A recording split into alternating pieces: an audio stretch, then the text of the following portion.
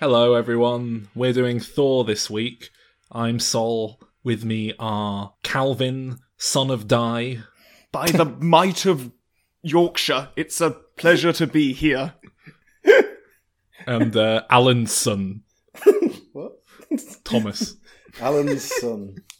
I'm Johnson, actually. Well, you've confused us all by Johnson? by going by your My surname. dad's name is John. You're John Allen. Alan Johnson. Mr. Allen. Mr. Allen's son. No, I'm John's son. Thomas Johnson. What? You said your dad's name was Johnson. No, my dad's name is John, Right. and so therefore I am Johnson. Oh, okay. By the, the Nordic naming ritual. Is that where my name Ritual, came from? Am I convention. Nordic? Is Dyson Nordic? Well, you're the son of Di. You're probably Welsh. Welsh? Welsh Viking. Oh, Yeah, Di. it's not like he's called Thorson or Odinson. He is Yeah, he is. repeatedly referred to as Odin's son in these films, Yeah. actually. Oh, okay. But I took that as just a title rather than a name. But that's how the Scandinavians get their names. That's why all Scandinavians are called Henriksson and Johnson and Samuelsson and things like that. So Thor, that's Yes. a thing we're doing. Marvel superheroes. We really should have just done the whole thing in order, but we're here now, and Well, there's a new Thor film coming out, so we're here we are. yeah, but this is just this is why it's so confusing, all this cinematic universe nonsense, because it's sort of like, is the third Thor film the third in the Thor series, or is it the 12th Marvel Cinematic Universe film? And Both. Don't even get me started. I'm so sick of it. What's all wrong with that? already. well, it's Oh, confusing. 'cause I don't know what order to put them in on my shelf. I don't. That is a valid reason, I think. Yeah, I think so. It's like if I Alphabetical. Sorted. so we start with Captain America. Then we have Avengers. oh yes, we do. No, Ant-Man. Now, you put them in chronological order, right? That's nice and simple. Yeah. And then you can see at a glance where it comes. This is when it was nice and simple. Like I had a similar feeling when we went back to the first Iron Man film, when we looked at that, going back to the first Thor film. It was like, oh, this is really easy to follow. There's minimum sort of jargon and things that I can't remember from other films that have happened. Just a nice, straightforward story. It's building up to something else, and that's fine. Just thought it was nice. Well, I mean, I'm completely sick of this cinematic universe bullshit. No, I think it's great. And well, I watched Thor when it came out at the cinema, I believe. I've never seen Thor 2 until I just watched them yesterday. Right. But I watched Thor again, and honestly, these two films, the second one more so, but these two films, I just had no interest in me whatsoever. I was not engaged. I didn't care about anything that was happening. I wasn't interested. I wasn't entertained. I was just incredibly bored. The first one was at least passable. It was just a watchable film, but Well, and I don't like fantasy films. So it's like, as soon as we're off Earth and it's like some orcs are fighting some elves, and it's like, well, I don't care about any of this. Yeah, well, that's why I quite like the first one as well. It's like, I love all the sort of fish out of water. He's a Norse god in small town America. That's all quite nice. And then when you get into the second one and it's opening with dramatic Anthony Hopkins narration of on the planet of Mythocondriac. that's literally how the first one opens as well. Maybe I forgive it more because most of the action is on Earth. Yeah, Well, there's more action on Earth in the second one. Do you think? no. No, I think they're in Isengard. There's loads Is of it Isengard? What is Things it? flying around through portals into Greenwich, shooting up London. Yeah, but they just sort of pop in every now and then. Is it Isengard? No, it's Asgard. Asgard. Okay. But even in the first one, when we're in Asgard, we're like in Asgard, and it's like, okay, it's like an old style monarchy with here's the king and the court and stuff like that. I can get on board with that. But then it's when it's like, oh look, we're over to that planet. It's like an alien with a northern accent speaking an alien language, like, and this sort of interspace battles, and it's like, oh.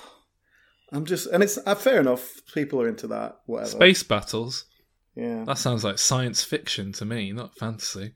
Well, it sounds like Star Wars science fiction, which is fantasy. So we'll talk about that in a few weeks. Mm. So, should we talk specifically about the first one then? It's worth noting the context in which the first Thor came out, because I think it's very easy to forget. And Go on, then. Give us it. well, Thor was the fourth film in the Marvel Cinematic Universe.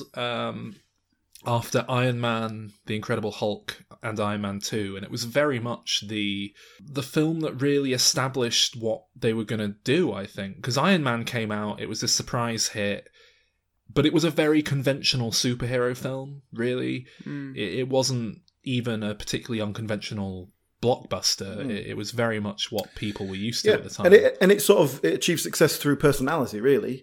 Not just Robert Downey Jr., but very much that. But it just had it had a good feel to it. It had charm, it had charisma, and that's all you need.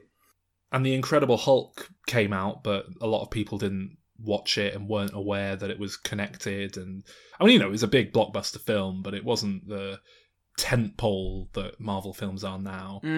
And I like it, but a lot of people weren't that keen on it. Then Iron Man 2 came out. Iron Man 2 came out, and it was very much a, just your standard Hollywood sequel, and we'll do an episode on it one day, so I won't go into my thoughts on it too much. But so Thor and Captain America, which was in production at the same time, were very much the start of Marvel really establishing what they were doing, because they were the first sort of superhero films that were willing to explore genre outside of just action, adventure, bit of sci-fi. And Thor was very much, we're going to make a fantasy superhero film. And Captain America was obviously, we're going to make a World War II period piece superhero film. Yeah. But Thor was the first time that really, I think, a company had tried something like this, certainly within a clear-cut superhero marketing, yeah. What the hell is Kenneth Branagh directing this film for? What's that I remember about? we had a lot of discussions about it around the time, about how curious it was, but I quite liked when these films would... It is weird. I can't think of anything... It's not that weird. But it did feel like at the time that Marvel were making these unconventional director choices. They are more now than ever. Okay. Thor Ragnarok, not to get ahead of ourselves, the film we're doing this to tie into was directed by Taika Waititi, a man who's made, Flight of the Conchords predominantly. He makes little independent New Zealand films. This is really his first blockbuster. And the director of the second Thor film was a guy with just a huge TV career behind him, like very high profile TV, but not a movie guy. Yeah. I didn't know that. It was actually going to be Patty Jenkins, who you may be aware of for having just directed Wonder Woman. Yes. And there were the usual creative differences and what have you. She left the project, and they had to get a last minute person in to replace, and they went for someone who's just done like Game of Thrones and stuff, because it was a cheap, safe bet, I suppose.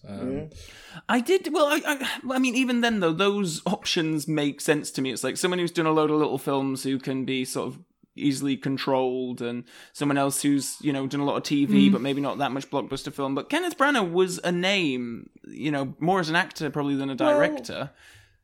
Yeah, but look at who else did Phase 1 Marvel films. Jon Favreau directed Iron Man. Yeah. Joe Johnston directed Captain America. Yeah, exactly. Joss Whedon did the Avengers. Exactly. All high profile, like... Jon Favreau was not a big blockbuster director. Was he not? He'd made Elf and Zathura, which were both sort of smallish great films.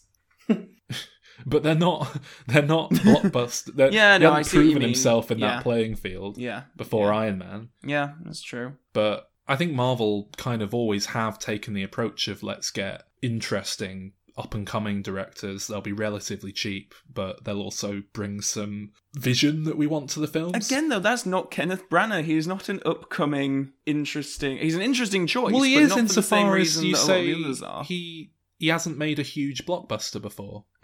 So it's kind of yeah, you've proven you can make the Shakespearean drama, but can you make something a bit bigger? Well, here's your chance.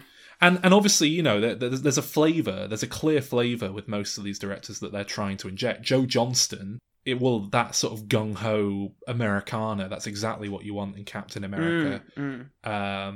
Jon Favreau, background in comedy, you know, you wanted that light touch on Iron Man. Exactly. James Gunn makes fucked up, weird films, so it's sort of like, yeah, give him the one with the talking tree, that makes sense. And here I guess they're talking all like oldie language, a lot of it. And, exactly. Yeah. They all talk like a bloody Shakespeare play. Yeah. I mean, I can't say I really see his influence greatly. It seems, I don't know. It feels very like just a studio film for the most part, doesn't it? Yeah. Other than all the Dutch angles. I wanted more comedy in it. Oh yes. Yeah. See, Marvel does have a bit of tongue-in-cheek nature about it in general. And it definitely needed it with this because there's so many silly, like, it's just a man in a silly cape with a bloody hammer. There's an innate silliness to it. Yes. I think you just need to sort of and puncture that by.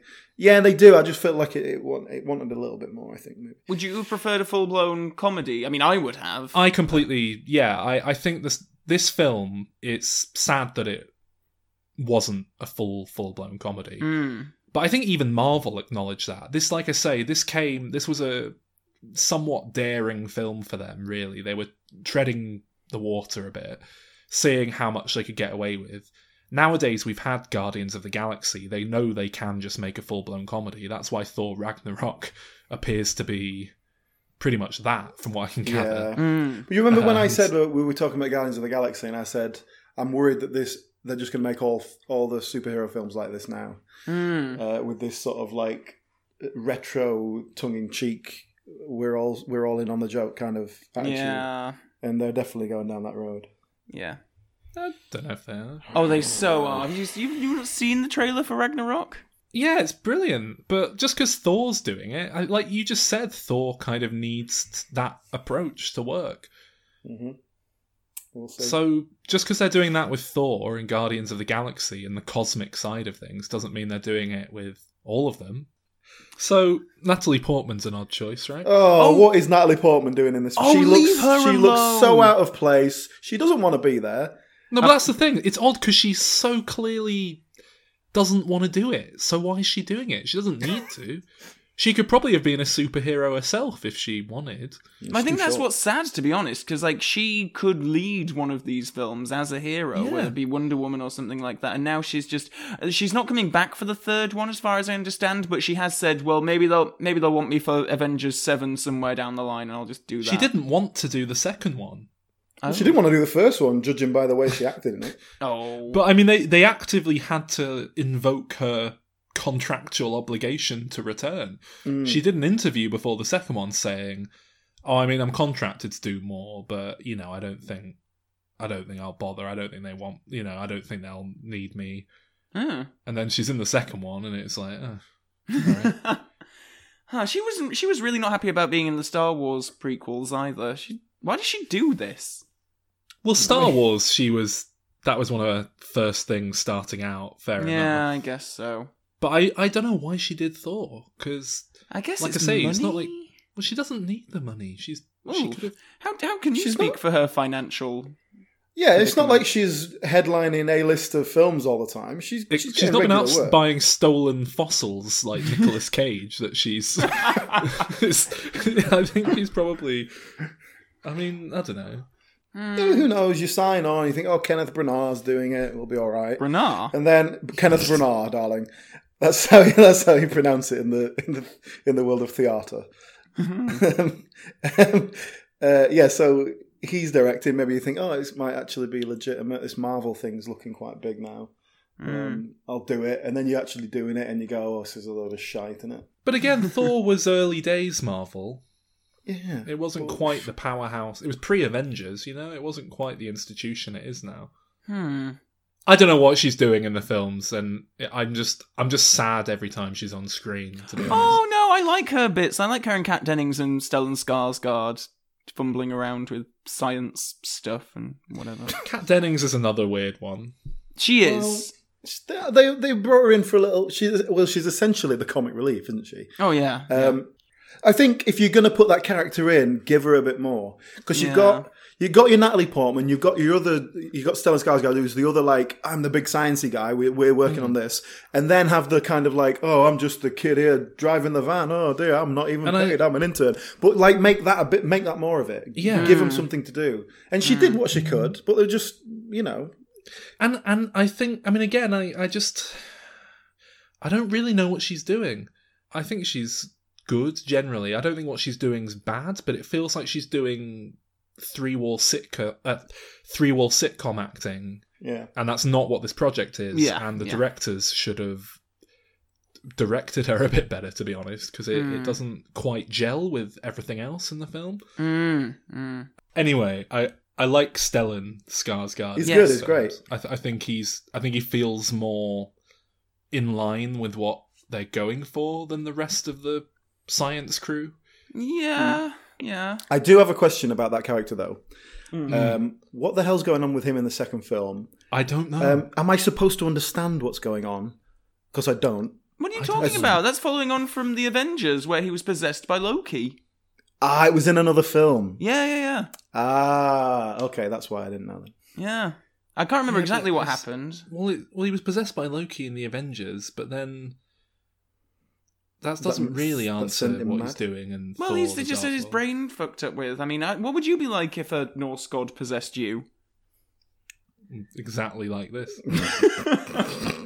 So just to be clear then, when I was watching Thor 2, the reason I didn't understand the character development was because there was a completely different film that I hadn't seen. No, I don't think that's true. Fucking shitty cinematic universe. Otherwise, how the hell would you explain that?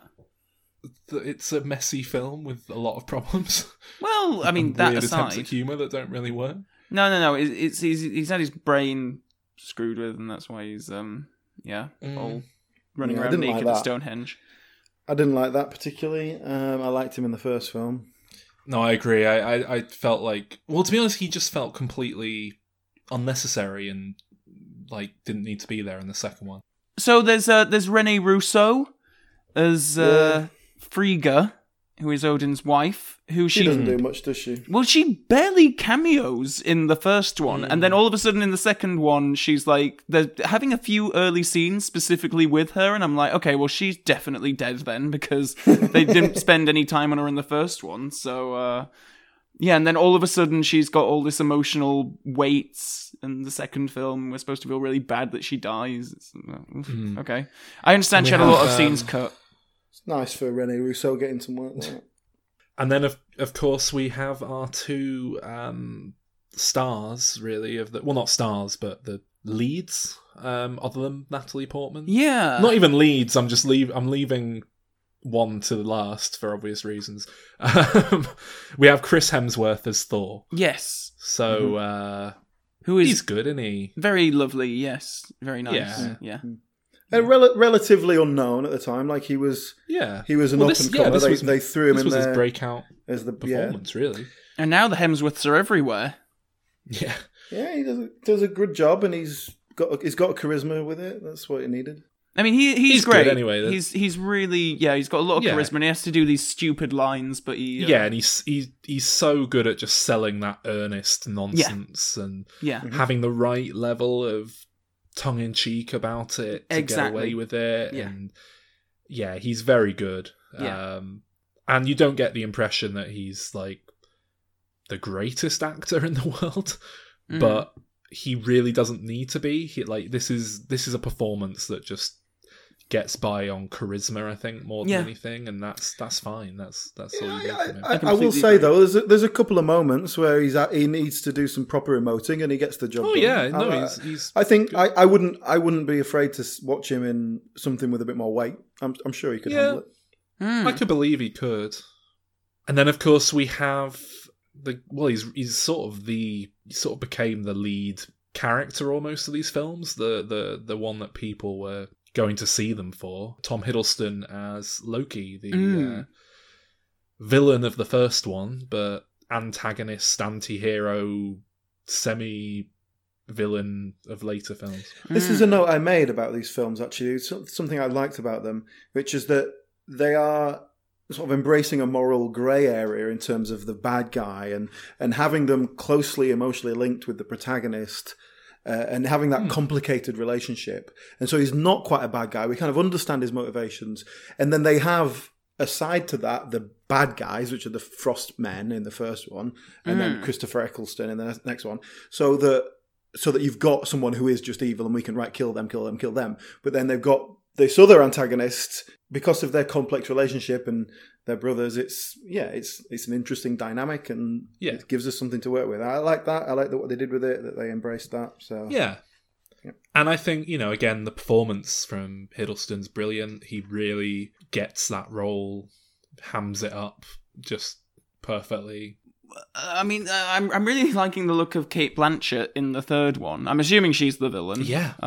Well, she looks like it, yeah. Yeah. She looks like she's going to have great. fun with it. But I thought she was one of the few redeeming things of Indiana Jones 4, so... When I watched the trailer for that and Cate Blanchett in that, that was Power Rangers. That was... Yes, it is. Do you know who she's playing? Rita Repulsa. Oh, you remembered? Do you know, it took me 3 seconds, that gap there, when I was trying to figure out what that name was. Not quite that sharp. This should prove the point about how they had to take baby steps to get to the point that they're willing to do this. But my understanding is her character is essentially the literal personification of death. And I think she has a proper name other than that. But I think she is essentially the Grim Reaper of the Marvel Cinematic Universe. Like a god of death. And I think so. Because in the comics, Thanos, the big bad they're setting up. Josh Brolin. In the comics, he was obsessed with death, like quite literally, and basically had fallen in love with death, literal personification of death, and so was hell-bent on just murdering people, and at one point literally kills half of the universe with some MacGuffin to impress her and just say, look, I'm really into you, look how many people I'm killing. So it seems like she's like, I've got to do all the paperwork for all this. It's not what I wanted. So how do we feel about Tom Hiddleston then? Loki. He's great. Yeah, the character. Yeah. Great character. I much prefer him in the second one where he does do the Hannibal Lecter thing, as you said, Sol, and goes. Yeah, he goes lighter in the second one. He's a bit more jokey with it. In the first one, it felt like they hadn't quite established. It's season 1 Homer Simpson, isn't it? Asking everyone to go out for chocolate frosty milkshakes, and then the Avengers was like season 4, season 3, when they kind of figured out what they were doing with him. And but I think these films are very reactive as well to audiences. Like, I mean, I don't think anyone in the audience is really disappointed that Natalie Portman's character wouldn't come back. But if Loki didn't come back, he obviously went down very well. And I'm a bit sad that they've just dropped her, just because it's the same thing that they had with the Transformers movies when they just got rid of Megan Fox. It just feels a bit frustrating and disingenuous if you spend 2 movies bigging up this grand romance and then you're just like, fuck it. And I know that's arguably I want to talk about that. But that is another one of my big issues with this film, that if you're going to make a love story and make the whole story hang on it, like make big character choices hang on that love story, then at least convince me that there's an emotional connection there. At least spend some time building an emotional connection. And they do not do that in either of these films. And then we have to believe that this guy is going to give up the throne and his entire life to go and meet his girlfriend, who he's known for about 25 minutes. It doesn't make it, and I just don't buy into it on an emotional level. I think overall it's a solid film. The first one, it's good. I agree. Fun. Yeah, it's very light, and it kind of feels like it doesn't quite fulfill its potential in a lot of ways. But I think it's very enjoyable. Yes. It really felt to me, actually, rewatching it again last night, it really felt like a throwback to stuff that was made in the 80s that you don't really get anymore. Stuff like Splash and Big. Yeah. It was really just light, fun. Well, fish out of water comedies, but quite literally in the case of Splash. Yeah. What do we think about Thor: The Dark World then, the sequel? Yeah, so this was far more into what Marvel is as an entity now, but still, this was the first post-Avengers film. So the Avengers was the big culmination of everything Marvel had been working to at that point, and they'd pulled it off, and people were really happy and excited to see where they went next. Oh, sorry, no, it's not the first one, is it? Iron Man 3 was the first post-Avengers film. Oh, yeah, it was. But this was the second one. I was just trying to take your word on it regardless of research there. Oh, no, I completely blanked it. But it was one of the first films sort of laying out that... Basically proving to audiences that there was still life in the concept, I think. Yeah. And yeah, I don't dislike this film, but I think it's bottom tier Marvel, really. Oh, okay. It's one of their weakest efforts to date, I think. I agree. I watched this film today for the first time, and I just did not engage with it in any way. I wasn't interested in anything that happened. It just did not pull me in at all. It's one of those films where when I'm watching it, every individual scene is fine. There's sort of nice set design and acting and things in it. There's lots of good stuff there, but I just kind of switch off because it's just a bit long and, like you say, just unengaging, and it just doesn't quite... Like, I can sit there watching them throwing bottles through portals and things like that, but I'm not watching that going, oh my god, amazing, I can't wait to see where this is going. It's just sort of like, alright, then what? Yeah, I think there's a bit too much sort of set on the Asgard, yes. Yeah. There's a bit too much going on there to the point that you just feel like you're watching an animation, really. It's in all the battle sequences, it just feels like there's no... And that's not a dig at animation, but if you're going to invest me in real people and then they just look like Tomb Raider flying around on a spaceship or whatever, then There's only two women in Asgard, right? His mother and then the lady warrior. Yeah, Okay. I guess so.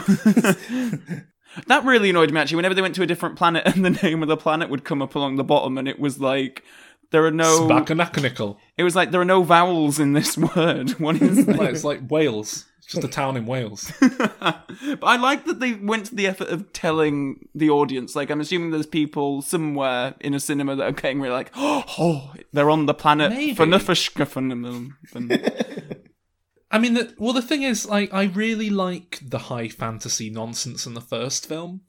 I like that it's there and it's played so earnestly. Because it is this cheesy nonsense, but then that's offset with reality, and it kind of needs to be played earnestly for the story on Earth to work as a counterpoint to it. Yeah. And I like that there's an element of, fuck it, let's just be sincere about what we're doing.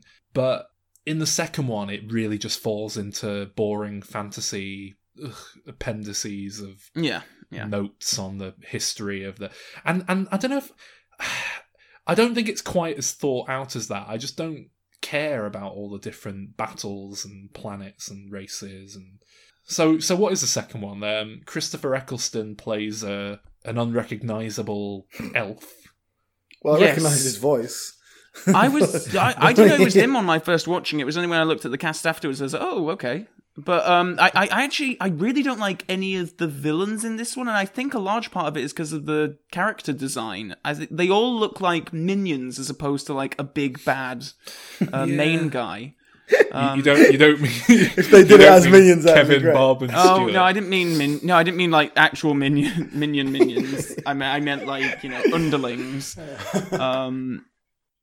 I didn't really like the villains. They're all after this smoke or something.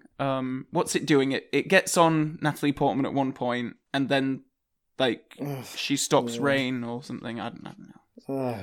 If you touch her, you die or something. I don't know. Yeah. That policeman touches her, and then it blows the explosion. Yeah, I like that. Well, I don't know why they were in Britain. I don't know if that was explained at any point, but I didn't. Whatever. I did like the kind of realistic representation of the British police where he had like a truncheon like going up against Thor and going, you get back now, come on. I quite like that. Yeah, I did enjoy that. I love how they don't even seem, because this is after the Avengers, so presumably they all know who this guy is because the Avengers are celebrities in this world now, but the policemen just seem to be like, all right, man with cape, come on. Well, come on yeah, now. I think this is a real... I think Marvel have really... They've, landed nicely into the groove now. They know how to handle that sort of thing and the sort of continuity with that kind of thing a lot more now. But this being one of the very first films, I think was in production, pre-production, whilst the Avengers was coming out and stuff. And I think did have a bit of a troubled time behind the scenes from what I can gather. I know Joss Whedon had to come in and do a pass over the script, which is amazing to think, because it's not like it's a very witty script, really. Well, speaking of that bigger world, there is one point. He comes back down, it's been 2 years, and she's like, where the fuck have you been for 2 years? You said you were coming right back. I thought we were in love. And he goes like, love, I'm sorry, I smashed up the Rainbow Bridge, couldn't get back. I had to fight some Rainbow Road. I had to fight some wars and shit. And then she was like, okay, fair enough. But then she's like, actually, I saw you on TV smashing up New York, which I presume is a reference to Avengers. Yes.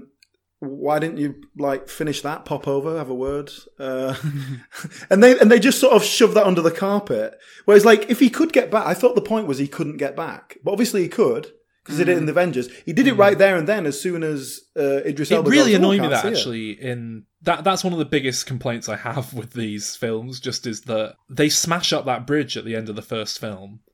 Didn't really need to happen. They didn't need to do that. And it was obvious, right, well, now they're going to have to spend 20 minutes in the Avengers dealing with this. Then in the Avengers, Joss Whedon made the very smart decision to be like, nah, fuck it. His father uses magic and wishes him to Earth. We don't need to deal with that shit. We're just going to deal with our own thing here. Yeah. But then the ramifications of that on the next Thor movie are that, like you say, well, now you've got a massive issue with continuity. Yeah. Even if you just wrote it in that he'd went to see her and said, look, I'm sorry, I'm dealing with a kind of intergalactic war thing. I'm kind of the heir to the throne. I've got a lot of shit going on right now and I can't spend time with you. I need to go off and do this. And she has to kind of reluctantly accept that. That's fine. And then 2 years later, he's back and he's like, do you know what? Let's get it on now. Things are chilling out a bit. Oh, wait a minute. Something's kicking off. We have to do this.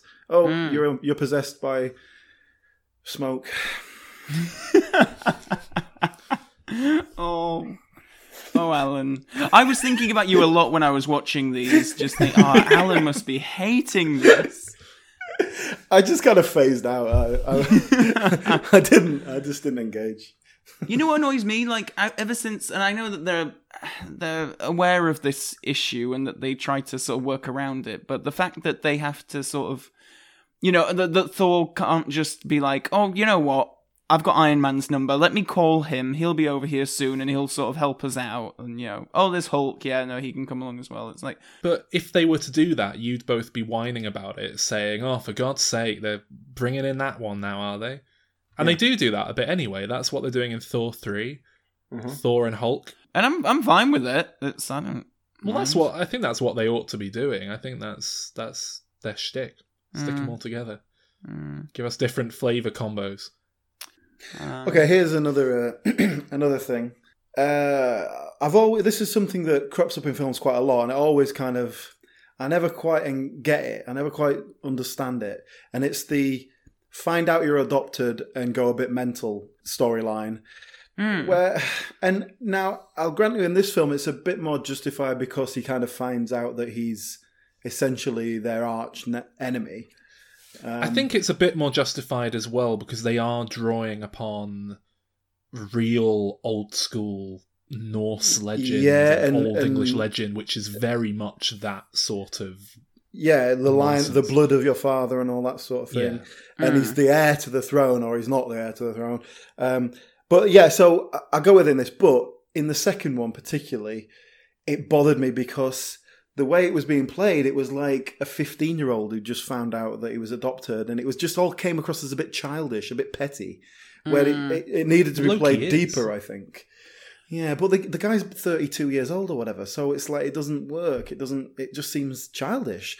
And it needed more depth to it, I think. Yeah, I mean, yeah. And it could have justified having more depth there. And it sort of hints at it, you know. He has this moment with his mother, but it just seems as like it comes across as him just being a sort of a knobhead 14-year-old, like going, "Oh, I didn't ask to be born. You're not my real mum anyway." That sort of thing. Yeah, no, I agree. I think it's because of just the story that's around it that feels that they're going for this whole epic feel, and to get bogged down in such a thing is. And I get that they need to put in some kind of emotional story, but I don't love it. No. So, broad thoughts on the second one, guys? I like that it's set in London. And I like the assault on Asgard when Christopher Eccleston and Adewale Akinoye Adebaji. I like it when Christopher Eccleston and him like go and. I mean, I'm no expert on like Nigerian names, but I'm pretty sure you didn't nail that one. Oh, what? Oh. But a lot of the action in this second one is just people hitting like swords against swords, and boring. Well, I don't know. Like I always have a soft spot for. We've all often talked about personal boxes being ticked, and for some reason, I do like it when a hero's established base is subject to an unexpected assault. It's a very niche box. But An unexpected assault, or one they have time to No, unexpected. Home Alone. So you don't like the last Harry Potter film because they were anticipating it? Yes, actually, yeah, that's accurate. Okay. My favourite episodes of Power Rangers are always the one when the command centre was under attack. Ooh. Ivan Ooze has come in and he's zapping things. I don't know. What are your broad thoughts on this one, Alan? Shit. Better than the first? No. Oh. It's interesting because I'm pretty sure I remember having a chat with you in about 2013, Calvin, and you said you'd been to see Thor: The Dark World and you really enjoyed it, and you were saying how much you loved it and how you normally don't like Marvel films, but this one really did it for you. Yeah, I did say that then. And then I watched it. I'd only watched it again today, and I was spending most of it thinking, why did I think that? I don't know. It's probably like Alan with what was that film that he loved? Suicide Squad. Suicide Squad. Yeah, I think it was. I didn't love it. I thought it was all right, and then I realized it. Oh was no, shit. yeah. I didn't love Thor: The Dark World, but I thought it was fine, and I think everyone was hating on it, and I was like, it's fine, whatever. And then watching it again, it's like I don't hate it, but it's not Saw 4, but it's You know what it's really lacking in is Saw 5. Sorry, the witty little one-liners. Because I think there was an anticipation there was going to be more of that. Because you've got Loki in it. It's post-Avengers. Joss Whedon's done a bit of script polishing. Yeah. And yet the dialogue, at one point, Thor shouts, "I'll see you in hell, monster," and smacks a thing with a hammer. And there's no joke there. And we've been primed to expect a joke. And I bet you in Thor Ragnarok there'll be a joke. I bet you will say, "It's hammer time." How has he never said that? Oh my god. It's so obvious. If that's not in the new film, I'll eat my hat. So yeah, the new one. Thor Ragnarok. Oh, do you guys know what Ragnarok is? It's Norse apocalypse, isn't it? Oh, yeah, okay. Yeah, I watched the trailer. That's all I know. I can't wait. I'm looking forward to it. I think I'll hate it. I think it looks like Marvel at its best. Which probably equates to Marvel at its worst for someone like Alan. The whole film's meant to be very retro throwback somehow, and I don't really know why, or... I guess because Guardians of the Galaxy, but... Yeah. Maybe? I don't really know, but I'm willing to wait till I've seen the film to see if they justify it. If they're doing that in a Guardians of the Galaxy style, I guarantee at some point he listens to MC Hammer. I guarantee it. I don't know if he will. I think Taika Waititi is very I think is very self-aware that might be a bit hacky. So I don't know. I don't know about that. Have you seen the short film he made about what Thor's been doing in the meantime? No. Breaking up with Natalie Portman? He made a little Marvel one-shot. I think they screened it at Comic-Con a few years ago, and it was just what Thor's been up to since the Avengers 2. With Chris Hemsworth? Yeah. Oh, cool. Why he wasn't in Captain America Civil War. And it's just a mockumentary.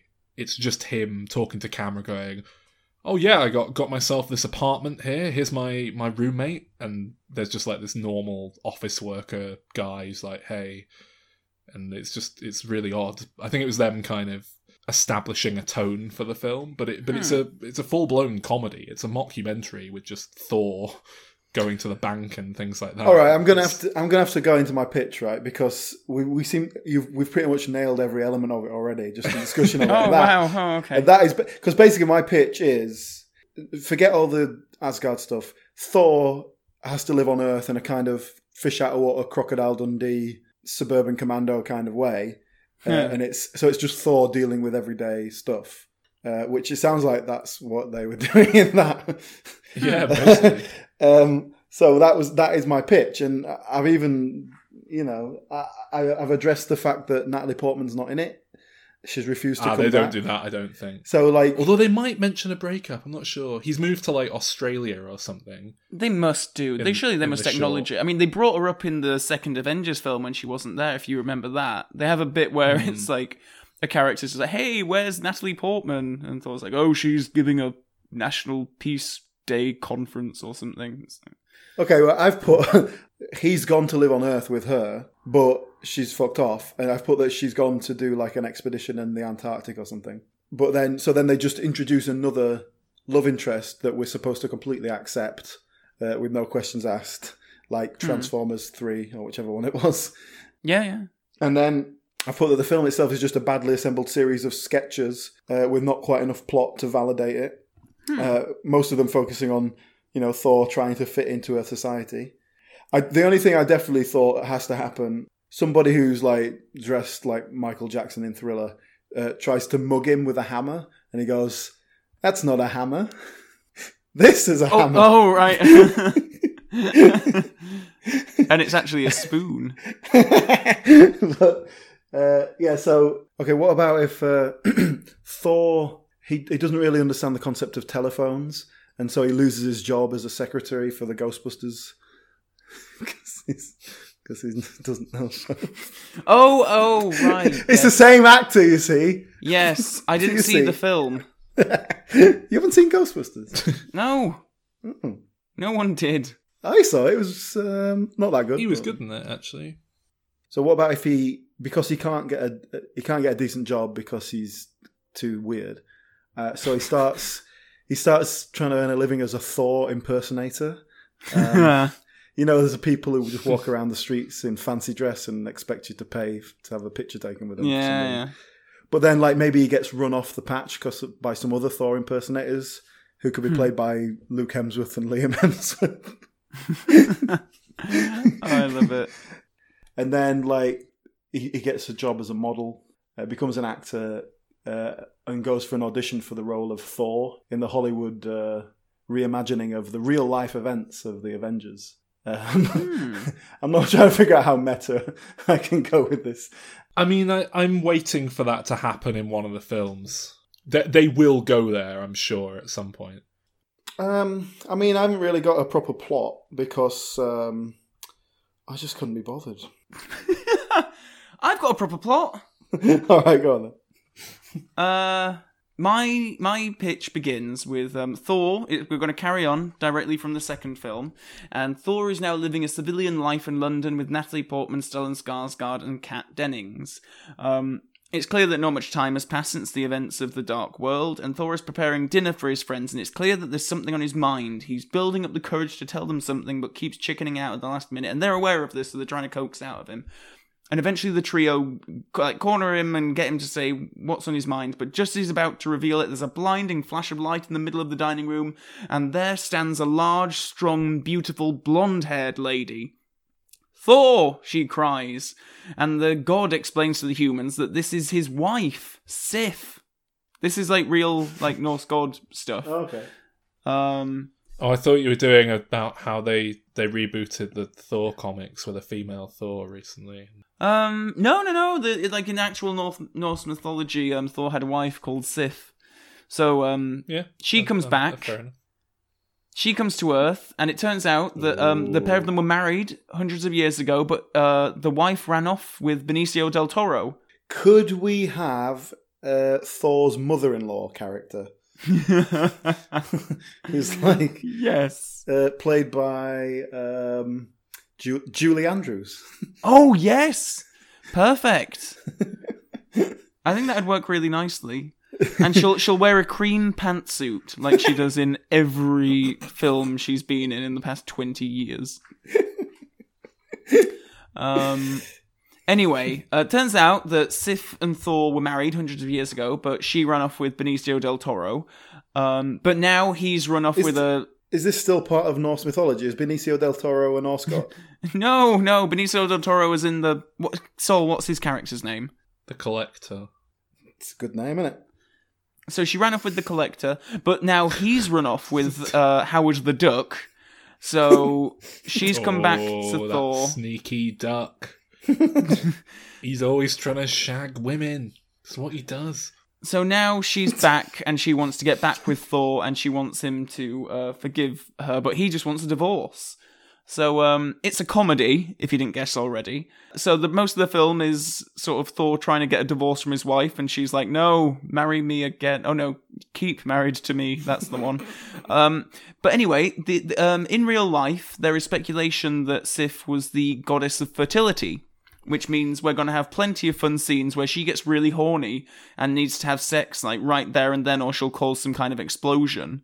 And Thor has to basically find someone else to sleep with her, or Natalie Portman will be upset.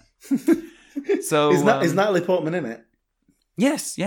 Oh, she said she didn't want to do anymore, but she's going to read this script and she's going to be like, "Yep, right. This is the kind of film I need to be making right now."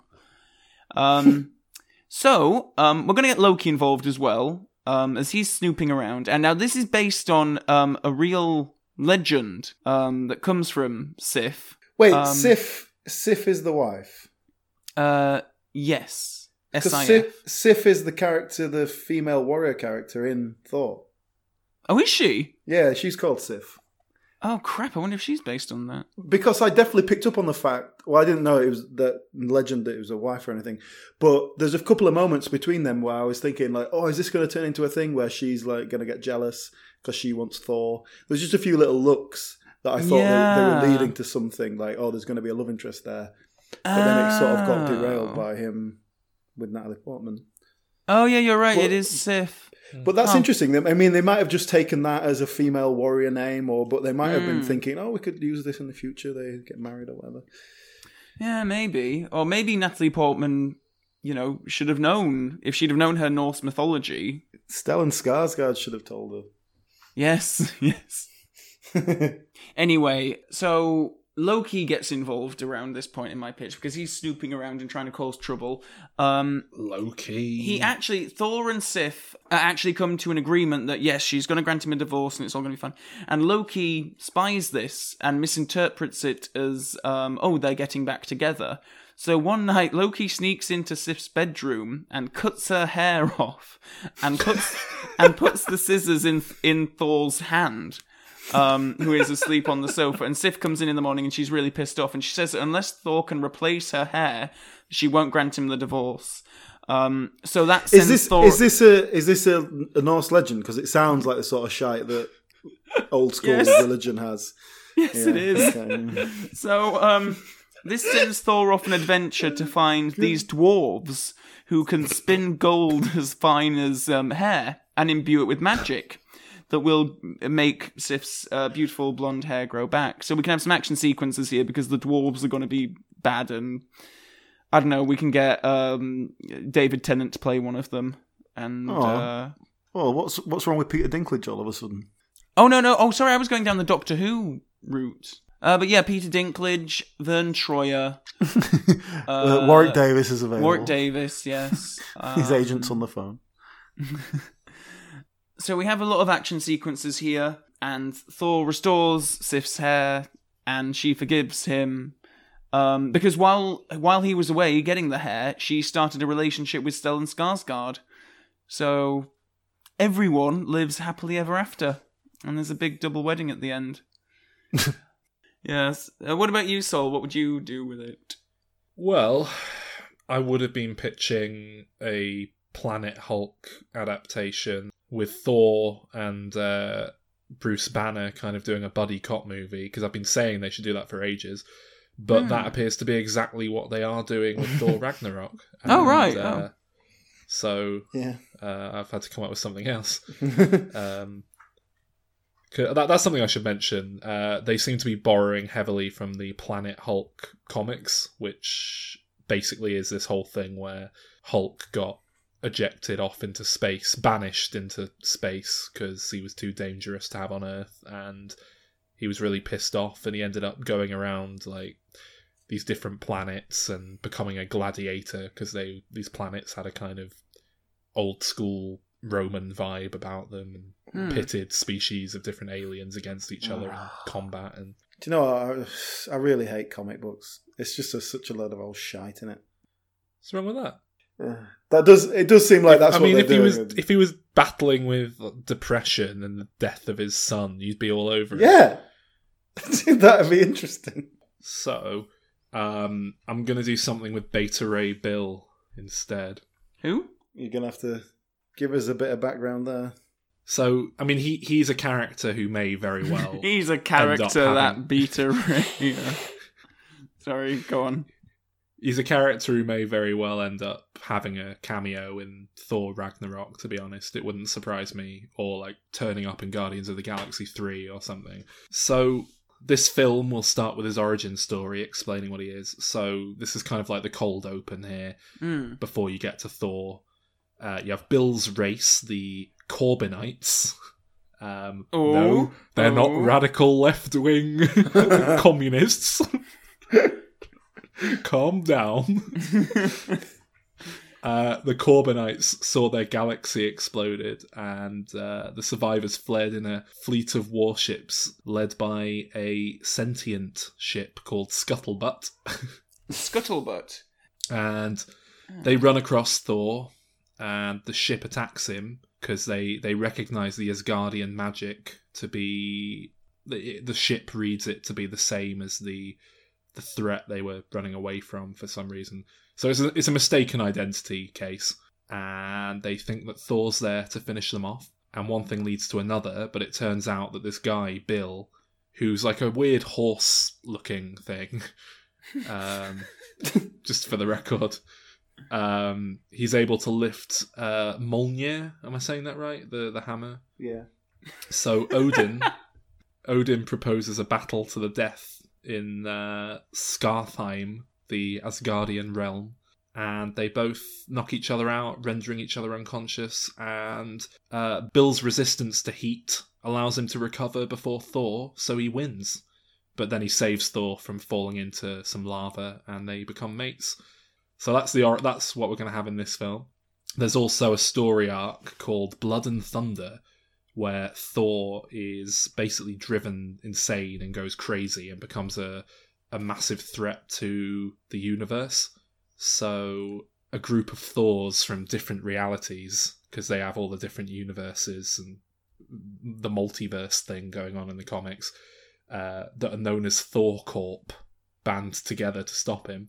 I want to smash these two comic stories together, basically. We intercut it with a sort of unchronological approach to it. But basically, we set up a third act where Beta Ray Bill has to lead the team of different universe Thors into battle against our Thor, who's gone evil, gone mad. But I think that's some nice elements there. You've got your cosmic stuff. And I like the idea of a team of Thors. You can actually have them played by Liam Hemsworth and who the other one is. Yes. So, Marvel doing their stuff. It's good, innit? I like it. I'm all for it. I'm all for it. Okay, so that's Thor.